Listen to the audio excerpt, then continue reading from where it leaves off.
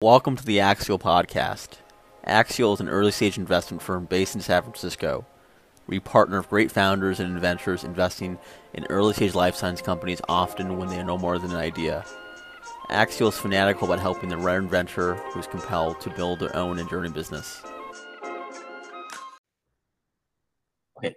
Hey, Rishi. Thanks for doing this podcast today with us. Really appreciate it. You might be we've done like 20 of these so far. You might be the person I've known the most well, personally wise, than all the other guests. So, be a little nervous. we might know each other a little too well here.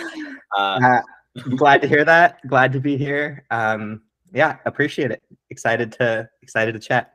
Cool. How about you do a brief introduction on you and Whitetrap? Sure.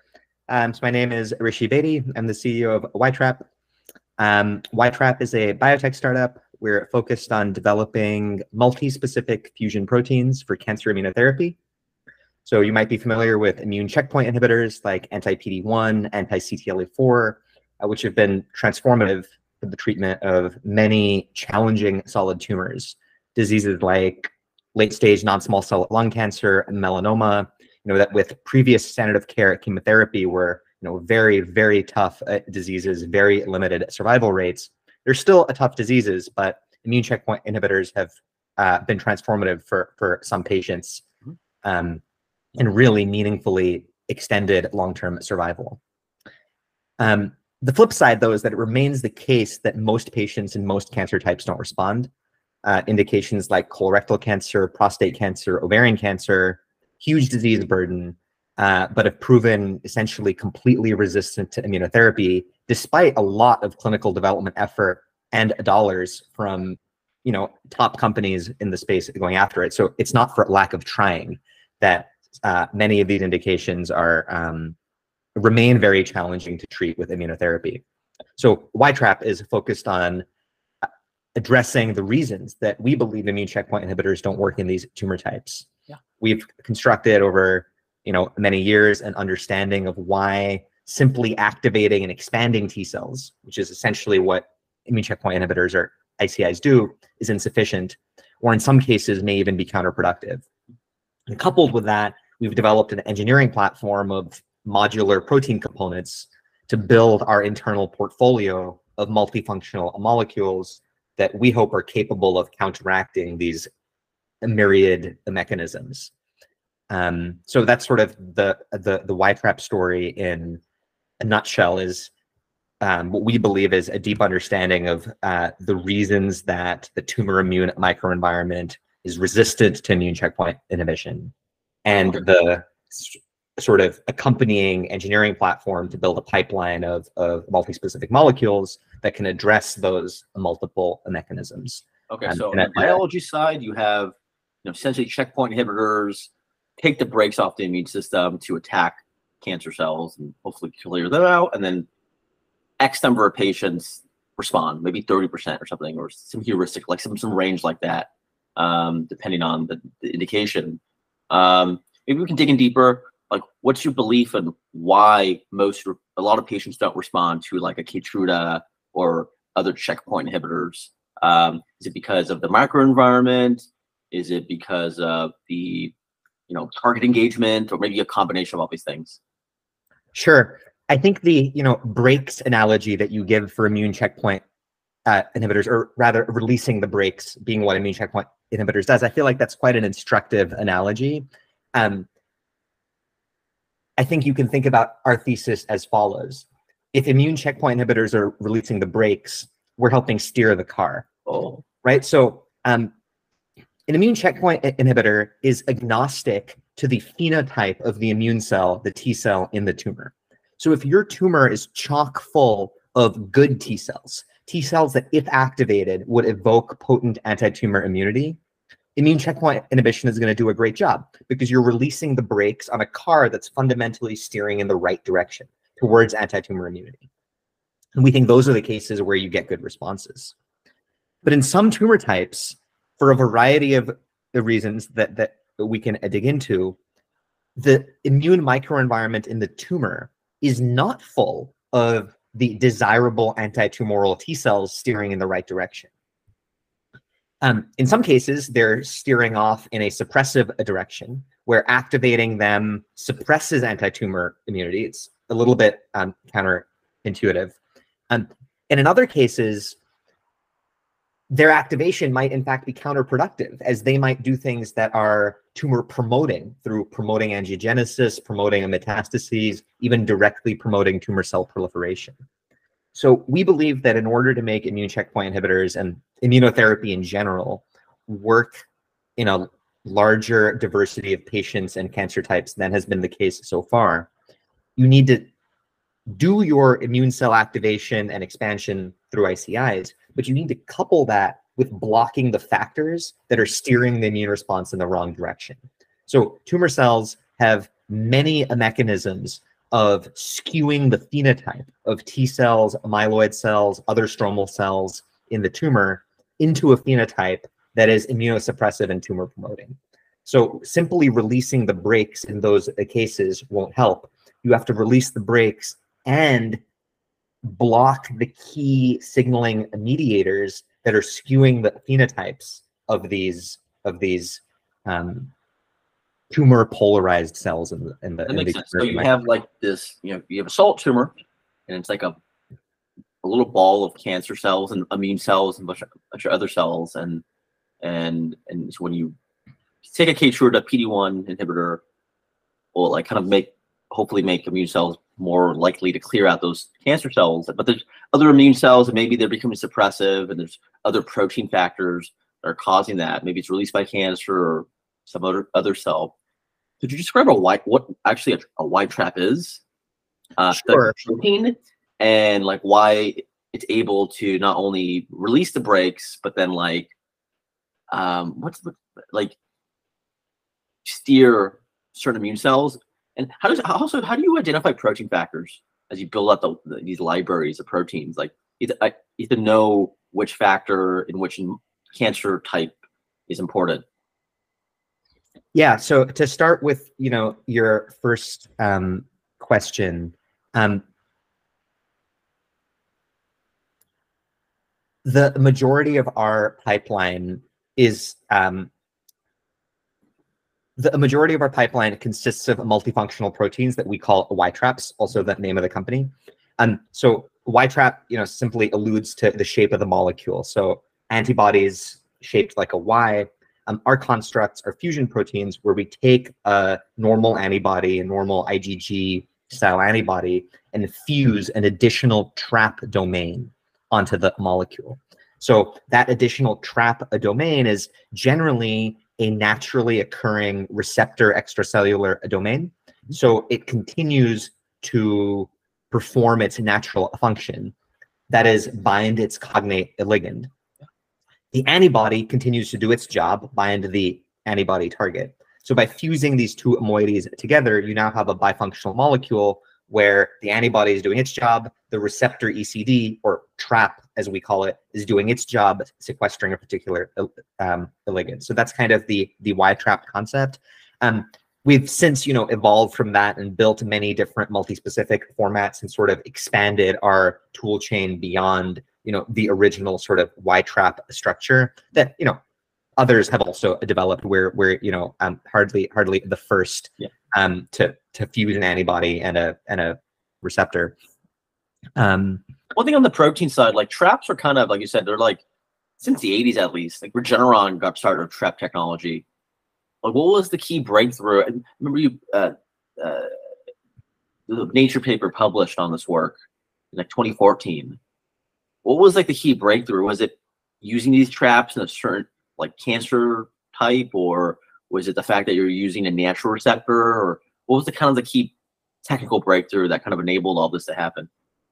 Right. So as you alluded to, folks have been constructing recombinant proteins comprising natural traps for a long time. People have been engineering those traps as well. Regeneron has a marketed product, aflibercept, which is a engineered chimera of VEGF receptor components. So that technology and the idea of using receptor ECDs like this has been, in the works for a long time. I don't think Y trap sort of precipitated any sort of technical breakthrough. For us, it's really been about target selection, and not just target selection, but which particular targets make sense to go together in a particular bifunctional. Some folks develop bispecifics simply because they're two targets and you have to hit both of them. So why not make one molecule instead of two for expediency and cost-saving reasons? For us, that's certainly part of the benefit, but a huge part of the story is blocking particular cytokines and particular ligands in the immediate microenvironment of particular cells.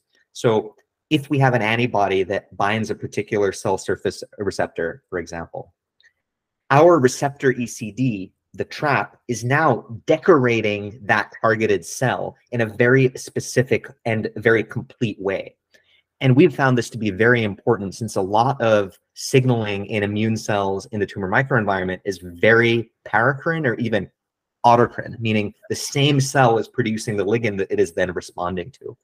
So in order to counteract, really tight signaling loops like that, it's really important to make the cell completely impervious to any response to that ligand. And we found that the Y-trap construct. Oh, we're both sneezing here. We're both sneezing. I made you sneeze. I sneezed first. We'll edit this out. Don't worry. No worries. So we found that, the Y-trap construct is really effective at allowing us to decorate target cells with ligand blockade. And we found in many cases that to be impressively more effective than even combination administration of the two agents. So it's not just bringing two targets together into one molecule. There's also a lot, of selection in which moieties you fuse together and how you get that therapeutic effect of localized ligand blockade.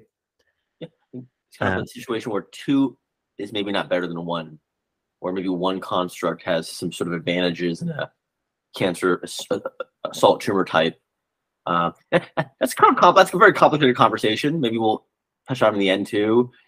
Just one observation I've had as an investor is like some companies, especially like in cancer, there's always somebody, a KOL, that can identify what targets to pursue or like what the key drivers are. And it's based on intuition. It's based on just a vast repository of knowledge. At least for Y-trap, who do you refer to get that knowledge, to get a sanity check on your targets, to make sure, okay, if we're going to go after PD-1 plus TGF beta, is that going to be the correct approach in this cancer? Like, as a founder, who do you refer to like ensure that you're making the right decision? Like, this is the first step for drug development, and it's like could lead to massive ramifications down the line. And yeah, sure. So this might tie into talking about the origin story of Y-trap. So this might sort of naturally seg into that. Yeah. I guess my first comment on your question is that at least a Y-trap thesis is to not outsource that work. We feel our fundamental contribution is in the identification of these targets and the construction of these specific combinations of targets in these multi-specific molecules. So for us, that's very much our differentiating secret sauce, is the biology and the specific therapeutic approach that we've chosen to pursue. Y-trap, the company, started with the work of my father. Actually, he was for a long time an oncologist at Johns Hopkins, and over many years had built up in his group a deeper understanding of how tumors are able to reshape the tumor immune microenvironment in this way that I described, to be suppressive with respect to anti-tumor immunity and hospitable to tumor growth. So, our scientific story and fundamental beliefs about tumor biology and immunology really stem from insights that he had in his academic lab. And that was definitely beneficial for the company, for those ideas to be able to incubate and, mature over many years, not on a startup time scale, but sort of on an academic career time scale. So that was certainly helpful and allowed YTrap to kind of, when the company side got started, to hit the ground running in a sense with some already relatively strong beliefs about the right way to address the tumor microenvironment. The other piece that I would say is that you mentioned the idea of PD-1 plus something, and I think that's where a lot of the field has gone. That's the thesis for a lot of companies is have your new one target, combine it with anti-PD-1, and you're off to the races. Partner with Keytruda and see where that takes you clinically. I think our hard-won lesson has been, and perhaps the field's hard-won lesson in the last several years, is that it's not that easy.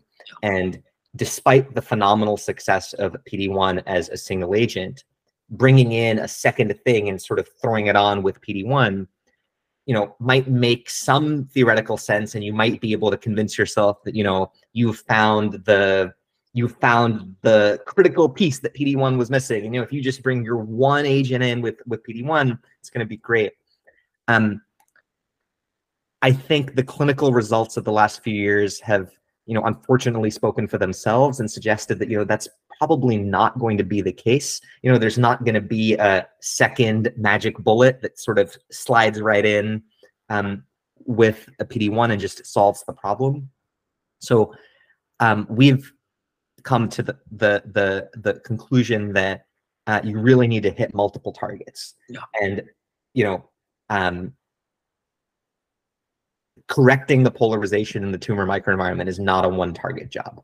That's why we build multifunctionals. That's why we believe that our optimal clinical regimen will actually be a combination of 2 or more multifunctional molecules. So it's maybe a little bit of a tough pill to swallow if you really want to believe in your one target plus PD-1. But I think the right way to approach it is really, what is the set of targets that are critical, and how can you build the smallest number of molecules to address that multiple, or that set of multiple targets. And that's where we've landed on thinking about that is rather than putting all of our eggs in a single target basket, making sure that we are hitting the multiple, sometimes redundant or synergistic pathways that are really working together to create this problematic tumor microenvironment. Great, that makes a ton of sense. That's fairly unique, and it was fairly unique, a couple years ago when the YTrap got started. Given IO boom was still kind of in full war, even in 2018-ish, 17-ish. Maybe we can talk about the YTrap story. And your story and how you got to build a company. I think when I first met you, you were director of machine learning at System 1, not called Herophilus. Great name, Saul. I think Saul probably listened to this, so great name. And you were also building YTrap. So you had like 2 jobs, very stressful, a lot of work. And I was like, wow, how is Rishi doing all this? It was amazing. So maybe we can start off, like, how did you get involved in like science? Were you always entrepreneurial? Yeah, how did you what kind of some formative experiences that like maybe set you up to lead and build a YTrap? Sure. Yeah, absolutely. I'm happy to talk about that. Happy to talk about that. Talk a little bit about Herophilus as well. Really respect what they're building. And you're also a distributed bio, and Jacob Glanville's awesome. So that's a whole nother experience too, where it's like you got exposure to venture backed, and you also got exposure to would you call it distributed bootstrapped, or I don't know, distributed is more like is it the whole different approach to building you got the full flavors of building biotech companies. Yeah, I think bootstrap is probably fair to describe a distributed bio. We can talk more about it, but I would say beyond just bootstrapped, I think that doesn't quite do it justice. Exactly. It's really an incredibly long game played by their original founder, Jake Glanville. And I think now he's he's really seeing that long game play out on the end, and it's actually quite remarkable to see, you know, the whole picture. But maybe we can come back to that. I'll talk to Jacob some other time. I'll do should, Jacob one. Jacob. Right. So okay. So maybe we start at Stanford. I studied computer science and biology, focused on machine learning methods, AI methods. Just one quick question. You go to Stanford. Did you want to do biology? You said your dad did biology, or you're like, screw biology, I'm going to do social networking. You know, I'm going to do, you know, AI. Like, or doing CS and bio, was it part of your master plan? It's funny. It was part of my master plan, or it's what I sort of had envisioned, but I didn't really know what it meant. And I certainly didn't appreciate when entering Stanford the extent to which computational tools and AI machine learning tools specifically would be just, you know, critically important in various aspects of biology research and drug development. So I think I had a very hazy idea that it was something that was exciting to me, and I liked the story, you know, at least as I sort of had it hazily put together in my mind, but I didn't really know what it meant or sort of how it would be reduced to practice. So I think I had a couple of, you know, formative experiences at Stanford that really showed me what it actually meant. And, you know, kind of conveniently for me, what it actually meant was exciting and I liked it. So this sort of vague idea that I had of what I wanted to do translated, I think, quite well into what it ended up being, or at least I liked what it ended up being. So at Stanford, I was super lucky to meet Jake Glanville, who we, you know, talked about briefly. He was a graduate student while I was an undergrad. I walked into a graduate clinical immunology seminar. I think was pretty easily identified by the program administrator, Maureen, as a unmoored undergrad, but, you know, with his heart in the right place. So she spoke with me for about 45 seconds, and then immediately concluded, you need to meet Jake, and rushed me over to meet him. And, you know, we worked together for a number of years while I was at Stanford. I worked with his first company, Distributed Bio, worked on a bunch of projects with him, and he was incredibly generous in his time. And, you know, now I look back on that, and that was certainly a formative, you know, research experience for me, and I definitely learned a ton about protein engineering and, you know, the space that we're in. So you were Jake Glanville's like assistant, like, well, he's in Mark Davis's lab, and then that's right. Jacob got like 20 papers in grad school. Jeez, that must have been a lot of work, Rishi. Yeah, I was not involved with the vast majority of what he did. We sort of had our, you know, side quests. Okay, one thing in college. Okay, right now I'm looking at you. This will only be a recording, not video. When did you start growing your beard? Because when I was in college, I started growing a beard around like junior year. I was a late bloomer. Did you enter college with a beard, or did that kind of grow over time, or like? So I went to a, you know, pretty, you know, buttoned up high school. You know, not Gilman school. Pretty preppy, Rishi. Not a religious, but yeah, definitely a secular preppy school. And one of the sort of, you know, strong commandments was no beard. And I think, you know, I would not characterize my college experience in any meaningful way as rebellious, but I guess growing a beard as soon as I got to college was, you know, my you know, small act of. Yeah, Rishi was okay, just from LinkedIn research, valedictorian, right? Well, okay, another personal. What was your speech about? What was your valedictorian speech at Gilman School? Was it just like, you know what, these rules stink? Was it very anti-authoritarian, or was it more like buttoned down? I did a valedictorian speech. And my speech was really boring. Yeah, I had a lot to say. And I just like, you know what? I'm not going to say anything. I'm just going to you know, do 5 minutes and walk off. So it's interesting. You know, I think I was well coached by the faculty member whose job it was to, you know, sort of coach the person giving the speech. And I think he accurately pointed out to me that in many ways, the purpose of the graduation ceremony is really for the parents, not the graduates. Oh, okay. And I think, you know, disappointing as that might have been to my grandiose ideas for what I wanted to talk about, I think that was good advice. And I think I think my speech generally reflected that, which is, really, I think the point is a demonstration of gratitude to the many people that have brought the class at that point, parents, teachers, the sort of broader community. So I think that's probably sound. I will say that our school also had a tradition where you had to give senior speeches. And that was, really an opportunity to talk about whatever you wanted in front of the whole school. And that was fun. I talked about curiosity. Cool. Yeah, I think Rishi, you're just building the tapestry of your story, that you're creative, a little subversive, but you know how to follow the rules. And so you're Stanford, you're working with Jacob, you're doing all these projects. Was there some sort of what was your first exposure to startups? Because you're at Stanford, and this is the boom. This is when Facebook's huge, and everybody wants to do social networking, and everybody wants to make an iPhone app. How did you think about startups? How did you buck the trend almost? Because most people when I was in college, everybody wanted to do an iPhone app or some sort of Uber for X.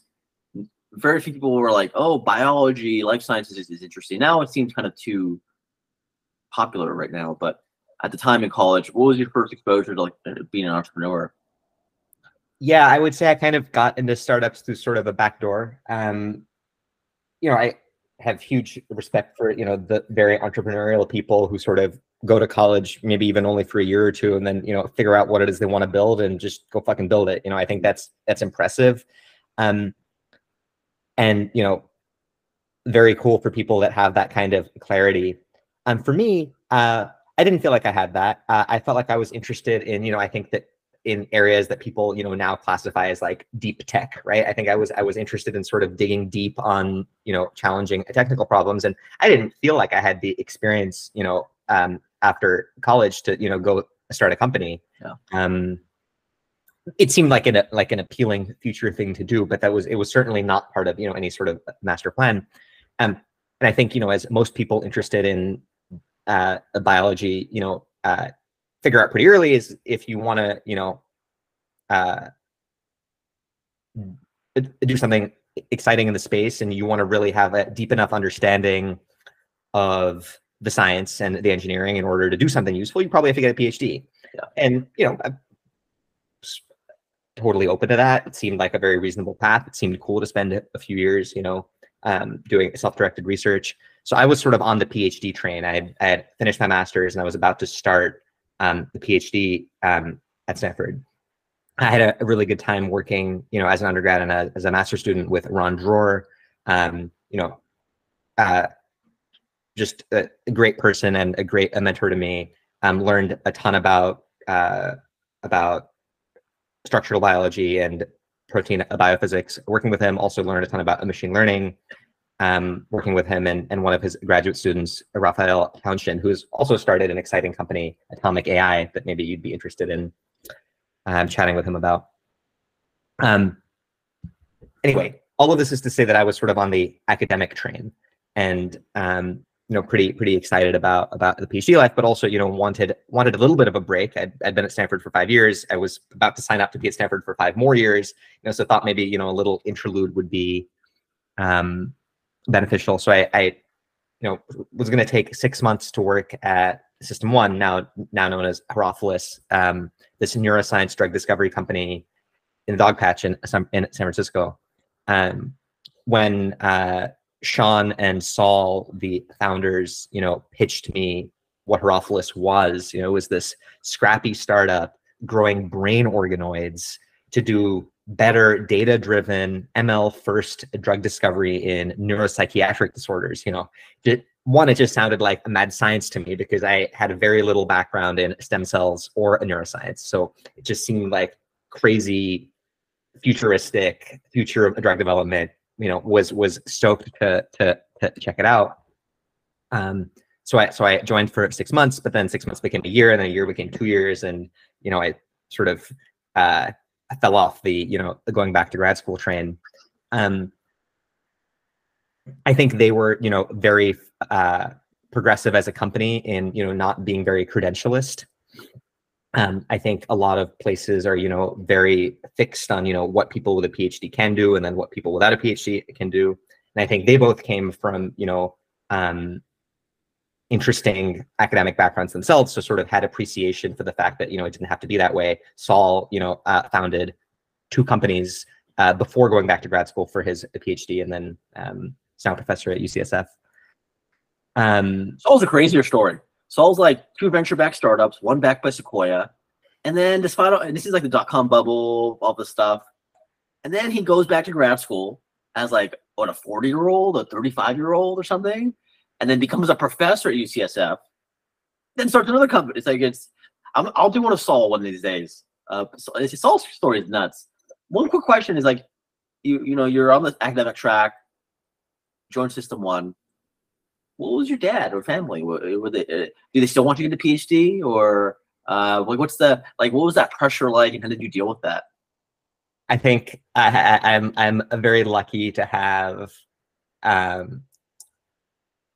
very understanding parents who are supportive of whatever I do. So my parents are both physicians, but I don't think I ever felt pressure from them to go to medicine at all. I think, in fact, being inside something, you're intimately familiar with the trials and tribulations that it brings. So, I think for them, seeing me get into biology and into medicine, of course they were pleased, but they also sort of knew what I was signing up for. So I think, they were always very hands-off in terms of letting me make my own decisions there. So I was, lucky to not have to deal with that. What came first? Did Whitetrap get started? Or did you join System 1 and then Whitetrap got started?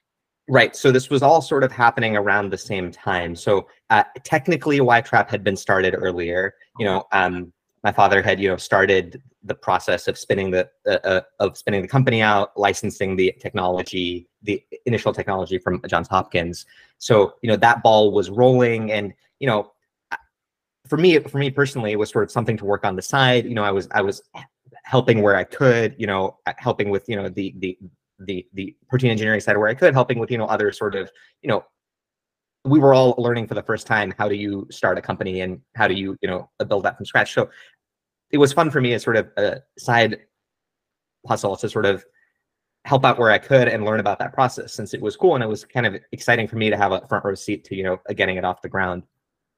What was it? So like, Whitetrap's getting spun out. You're getting your job start System 1. Was there a moment where like your dad's like, hey, can you help me out here? Was it like during Thanksgiving and you're like, man, I'm trying to figure out this licensing agreement. Rishi, you got any thoughts? Like, was there a moment where like, hey son, join the family business? Like what, like, you know what I mean? Like, was there like a moment like that? Or would you just did you raise your hand, hey, let me help you? I would say it was decidedly not cinematic, right? I think it's like Godfather or something, like Michael. No, I think it was just that.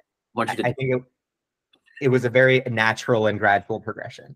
Okay. Where it like started off as one-off favors or brainstorming chats, and then gradually evolved being regularly spending an hour or 2 a day, to regularly spending all my evenings, to regularly working the equivalent of 2 full-time jobs. So I think, it was sort of a very gradual escalation. It, never felt like there was a, turning point. I guess, one sort of formative transition point for the company was in 2019. We were able to execute a licensing agreement with a top 20 pharma company. And, I think that was a huge moment for us as a company, and also for me to sort of realize that I wanted to commit 100% to building Whitetrap. So, it all felt very natural and organic. But after that in 2019, then in 2020, I left System 1 and was working on Whitetrap full time after that. So 2 quick questions. The first question still amazes me. How did you okay, you're doing a full-time job at System 1. And then Whitetrap's at night where you're helping the company out. How did you get sleep? Did you get sleep? How did you maintain your? Because you did this for like a year or 2. It's almost Elon Musk-esque or something, Any tricks there? I'm trying to get more productive, so maybe help me. Like, how did you figure out how to like do 2 jobs at once and do a really good job at it?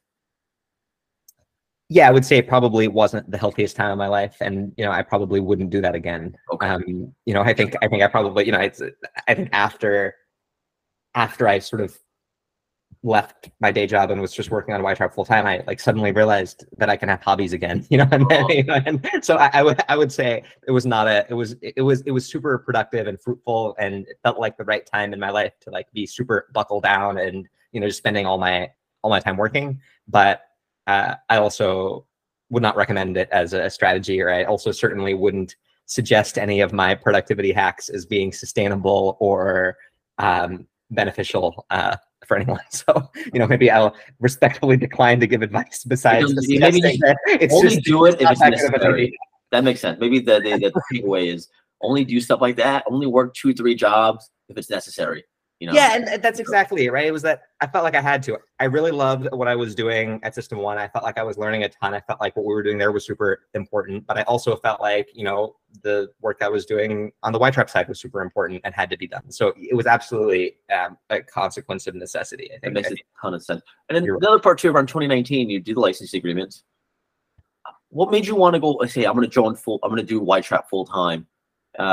Did you feel confident? Like, was there did you build the skill sets necessary, knowledge base, and feel like, hey, I kind of understand how biotech companies work. I think I can take my own shot. Or was it more like, oh, we did this licensing agreement, we need somebody to do this full time? Was it internal or external in terms of like the motivation to like go full time? That's a good question. I'd say it was both. I think it was really those 2 factors coming together, right? It was that I felt more confidence that we could pull it off, and that I could meaningfully drive the effort. But then from the external side, it was just also, I mean, you can't build a company where everyone's part-time. It's just not a thing. I think biotech is cool, and it's kind of fun to talk to people who are not in biotech and sort of have them appreciate how lean biotechs can be. And I think that's an interesting distinction, for most tech companies, where early on it seems like, headcount growth is viewed as a meaningful proxy of company growth. It's kind of cool that in biotech that's not the case. And I think that allows for a more diverse set of company formation and growth stories, which I think is neat. But at the same time, you do need some critical mass of folks who are waking up and going to bed every day thinking about just that company. So I think it was necessary for the company, and that sort of paired with my personal belief that it was the right time for me, as an individual to do it. Come in the family business, Rishi. Come in the family business. It's like, look, your son's gonna be in the business too. It's like, come on, come join White. It's gonna be like, it's gonna be like the Tatas, or like a family. It's gonna be like Valencia. It's gonna be like one of these family businesses. But could you talk more around? Well, most biotechs have like 2 acts, at least initially: technology to drugs. And some companies spend a lot of time on the platform and then make drugs. Hopefully at the end. Some companies only drug companies. When you started joining full time, did anything substantially change in White in terms of its like tactics? And how did you make that transition from technology to then actually developing drug candidates? Yeah, that's a $1 million question, right? So I think initially, Ytrap, we had so many ideas. Our sort of modular engineering platform let us, try a lot of things. There were a lot of possible ways to construct these molecules, and we kind of had like a kid in the candy shop fun. It was like there are all these things that we can do. We have all these ideas, and we want to try all these things. And that, I think, is a reasonable stage to go through as a company. But at some point, it became clear that, especially, as we went out and talked with more prospective investors, more prospective licensees in pharma, we needed to have a clearer vision, and we needed to tighten up the story, and we needed to have a strong belief, not just on, what large pipeline of molecules we hope to someday develop, but what are the first 1, 2, 3 things that we're going to develop? And do we believe that those first 1, 2, 3 things are going to have a meaningful impact, not just generically in immuno-oncology, but in a specific tumor indication, given the current clinical landscape, given the current clinical trials being offered, given the current, other players in that space? We just really needed to boil it down to what is our treatment regimen going to be in a specific indication or specific set of indications, and have we built the pipeline to support that specific treatment regimen? So I think certainly in the last couple of years, and especially so in the last year, I think the phrase that my father likes to use is, we just have to get real. We just have to be very, and that's not to say the work we were doing before wasn't real, but we had to get real in the sense of making sure that our lead assets in our pipeline were directly in support of our near-term clinical objectives. And viewing everything through that lens is just a huge forcing function in how we spend our time, and how we spend our money, and in what scientific bets we make. So how did you figure that out? So like, outside looking in, if nobody knew Rishi personally, knew you personally, I think, oh, who's this kid? What does he know about making drugs, right? Like, how did you actually internally build up that repertoire of knowledge, of different skills to be able to even know what questions to ask to develop a drug? And who did you lean on and stuff like that, and your father, probably other people in your network. And then how did you, when you went full time on White Trap, how did you determine how to allocate your time? Because before you did this one White Trap, your schedule was packed, and you had scarcity of time. And then we went full time on White Trap, probably felt like, man, I have all this time in the world. What should I spend it on? And how did you determine, as the CEO or the founder of the company, that allocate it to identifying which drugs are actually going to, how did you set those near-term milestones? How did you spend your time to figure out if these assets you're building are compelling? Yeah, a lot to unpack there. So your first question, of how do you build up the knowledge base to figure out how to do drug development, right? I think there are kind of 2 pieces to that. One piece was, the biology piece, and how did I and we build up our knowledge of oncology and biology. And that, for me, there was just a ton of learning, and I was very lucky and excited to get to undertake that learning process with my father, who of course, has decades of experience in the field. So on the biology side, I felt like we just simply spent a lot of time on it, right? I spent a lot of time getting up to speed, and then we both spent a lot of time, digging deep into the literature, digging deep into our own data, and just thinking really hard. I think there's just no substitute to deeply engaging with the data, deeply engaging with the scientific literature, and spending a lot of time doing that. Do you have a secret tool? Do you have a master spreadsheet of cancer targets? Do you have a booklet? Is there some sort of secret thing tool you have to kind of ingest all this knowledge and kind of keep track of it? I would say no secrets, but I'm definitely a tool user. The 2 things I would recommend to folks who are trying to assimilate a large knowledge base of papers, I really like Zotero as a paper manager, and I really like Notion for taking notes on papers. And there's a aptly named integration called Notero for integrating the 2. And I found that to be, quite effective.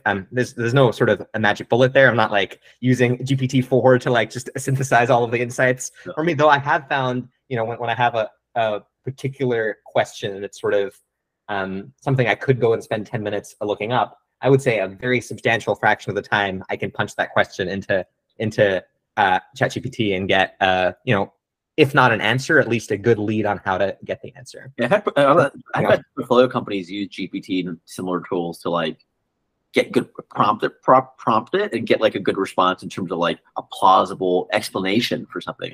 What's happening here with these genes and this disease? What could be happening? And it's in this pathway, it's causing this phenomenon. It sounds plausible. It's worth the lead. But okay, so you built your knowledge base, and how did you like spend your time? And how did you know? How did you know at 2019, like, hey, for Whitetrap, I should spend more of my time developing products? I think most founders, they would say, oh, let me scale my platform. Let me build a larger library, maybe focus on licensing more. How did you know instinctually, or maybe you got advice to say, hey, let's build a pipeline now. This is the time versus just doing another licensing agreement? Yeah, great question. I think we got some clarity when speaking with other prospective pharma licensees. And this is something that I think is conventional wisdom. So I think probably many people would say this. I guess we just chose to go out and learn the lesson ourselves. Yeah. The value inflection point for a clinical stage asset, the value of a clinical stage asset is just inordinately more than a preclinical asset. And for us, it just became very clear that the right path for us was not to spend a lot of time in protracted discussions and diligence with pharma companies, which we did do for a good portion of that time. And, I think just realized that the right path forward was for us to develop deep conviction on what we wanted to bet on and go raise the money to bet on it. I think there's an alternate universe where pharma companies were more engaged on preclinical licensing. And maybe in that alternate universe, more companies can be built off of pharma licensing revenue as opposed to, raising money to take things through phase 1 themselves. But my view is that the world as it is not that. And the right thing to do for us, and I would suspect for a lot of biotech companies out there, is to bring your assets into phase 1 and then engage the licensing partners, or at least, even if you've engaged them earlier, that's really the point at which the talks, should get serious. I think just, I think you're right? You want to do licensing once you have human data. The numbers get a lot bigger. And licensing too early, there's a risk that you give up a really good asset too soon. And in retrospect, it looks like a dumb move. So you speed up time till now, and you build up Whitetrap, get a lot of data. You have a lot more. This is not the setting to make announcements, so it's not announce things, but you'll announce them down the line. Are there like lessons you learned, and have you changed anyway since when you went full time on Whitetrap? Like, has your perspective on drug development changed, biotech, versus when you started versus now, in terms of what's important? How to make decisions, how to build teams, kind of the reality of biotech versus the ideal of it. There's a lot there. Okay, let's see. Maybe any lessons too. Maybe that's too much of a. I've been reading this. I've been rereading this Clausewitz or whatever. There's a book called On War. Clausewitz, of course. Yeah, I took a political science class in college where we had to read Clausewitz. So I'm rereading it, and I'm just getting influenced by like this ideal versus reality, and just a lot of the things you read, like in any moment, influence your thoughts and questions. So I'm kind of being influenced by Clausewitz to that question. It's like, what's the ideal of biotech and what's the reality of it? But maybe in general, you can talk about any key lessons you learned over the years building Whitetrap. Yeah. Sorry. Okay. Just so like, there are like a whole bunch of things that I can talk about here. Do you want me to just like, I don't know. Yeah, like, I think. I think nothing too spicy. Right? Nothing too spicy. Let's do nothing too spicy. But how about if like you had to like, specific area that you other people, PhD students, people who are new to biotech and they want to start their own company, based on your experiences, what kind of advice would you give them? Yeah, I'm certainly early on this journey myself, so I sort of I'm happy to share thoughts that I have, but I would say these should all be categorized as strong opinions weakly held. That's a framing that I like. Is I'm certainly open to overturning these beliefs in the face of more data, and certainly encourage folks to do the same. One framing that I found to be helpful when making a bet is what kind of risk you're taking on. And I think for us, you can sort of, or for us, or really for anyone, I think you can categorize risk as technology risk, right? That's like, does your antibody format work the way it is intended? Does it have the right, developability, pharmacokinetic, tox properties, to be an effective therapeutic? There's biological risk, which is, do your model systems appropriately recapitulate human disease biology? Right? I don't think anyone advances a drug with no preclinical evidence, but the question is, how well does that preclinical evidence translate into the human disease setting? And the third category is operational risk, right? Which is, to put it bluntly, in biotech, not fucking it up, right? Because there's sort of so many hoops you have to jump through, and I don't mean to criticize any of those hoops. There are obviously important steps that have to be taken in order to, feel like a drug is suitable for use in humans.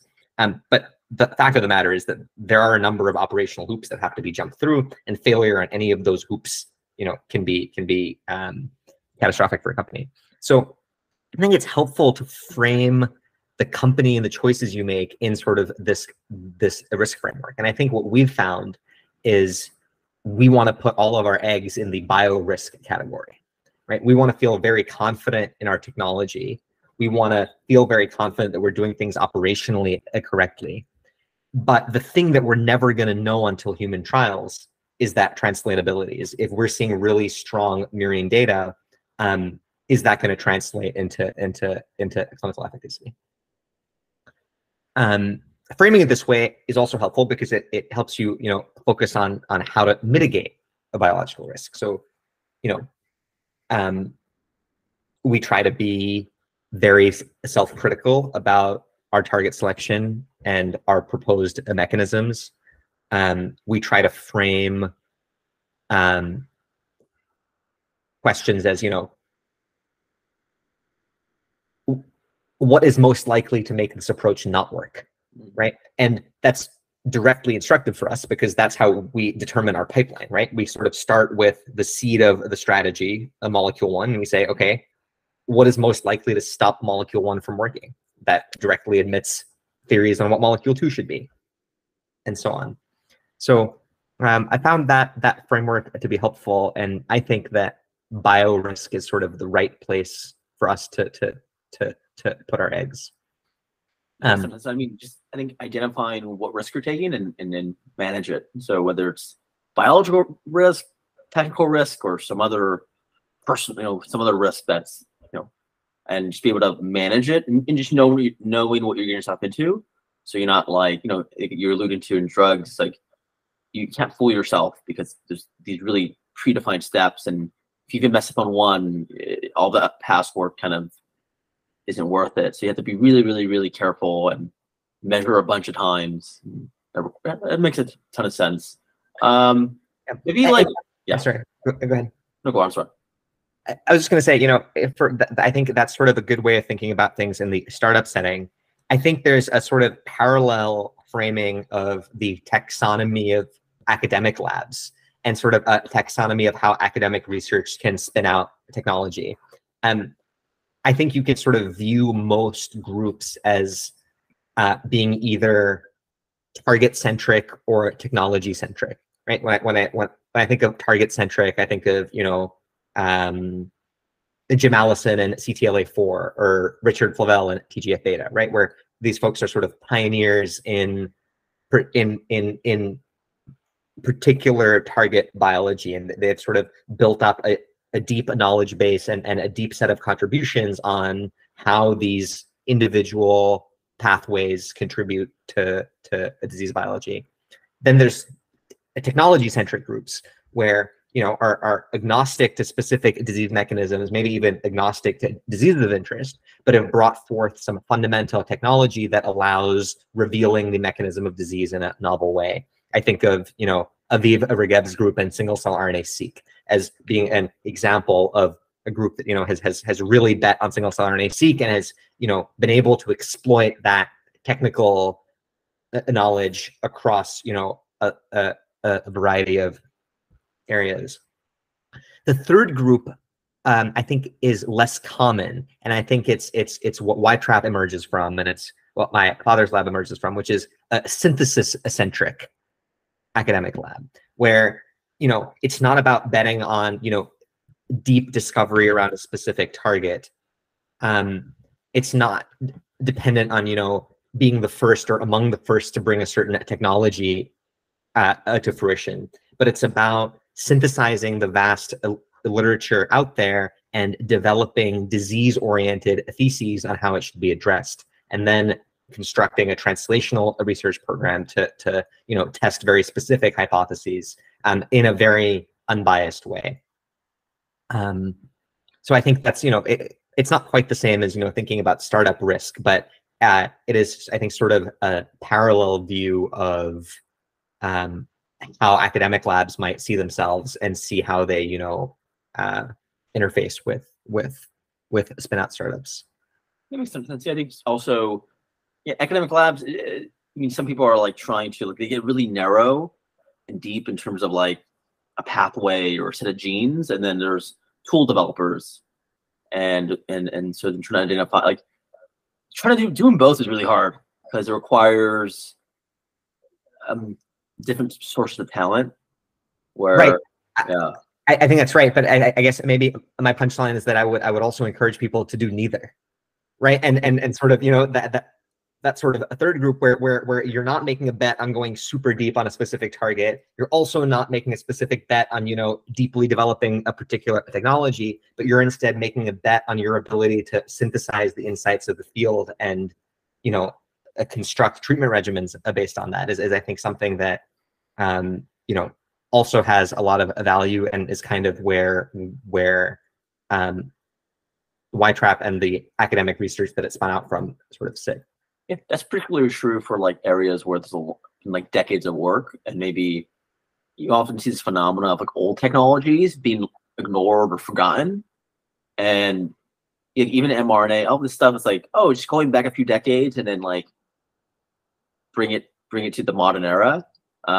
Yeah, I think a lot of value in synthesizing. There's a lot of value in just knowing the history of a field and then be able to like find an old idea and then use it. Something I've observed as an investor. Sometimes the best platforms or ideas are just old, and they might sound new, or no one's ever talked about them, but they've been discussed and implemented for decades. And so, any final? What's the last question? Any final thoughts? Like if you're entering college right now, maybe entering grad school, any advice in terms of like skills to build up? Sure. Things like that. Yeah. Great.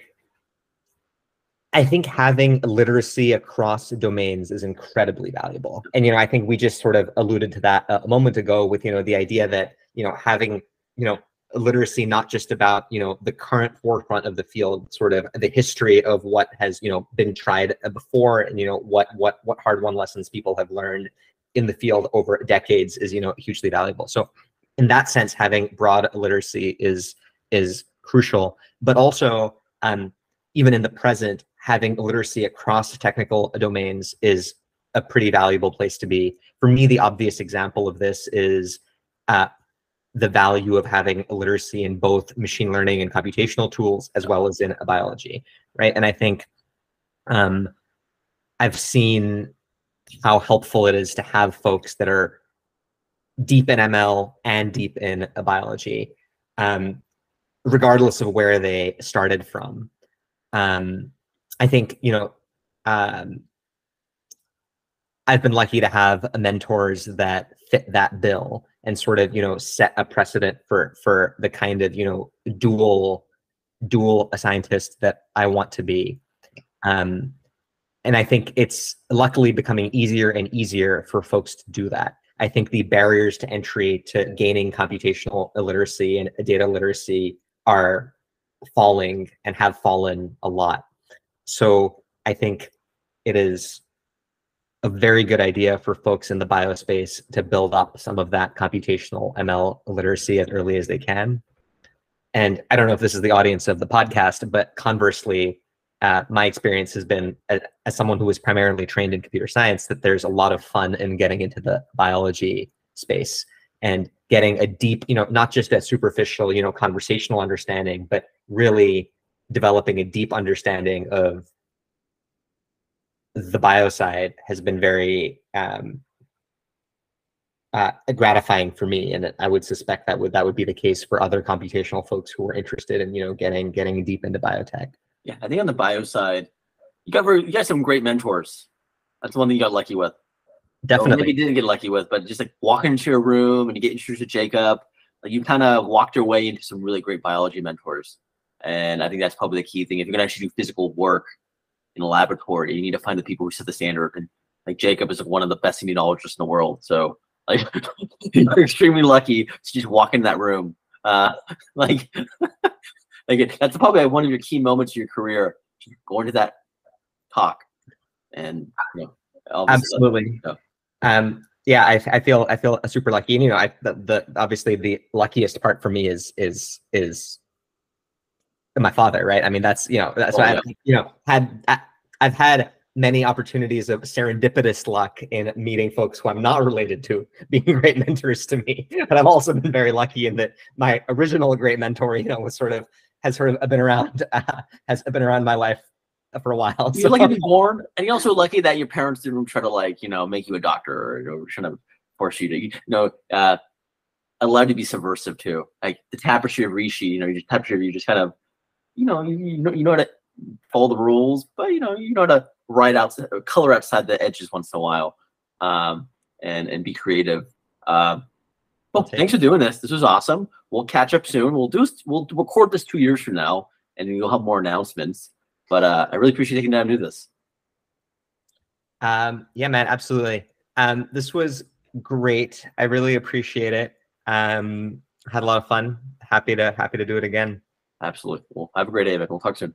Yeah, one sec. Sorry.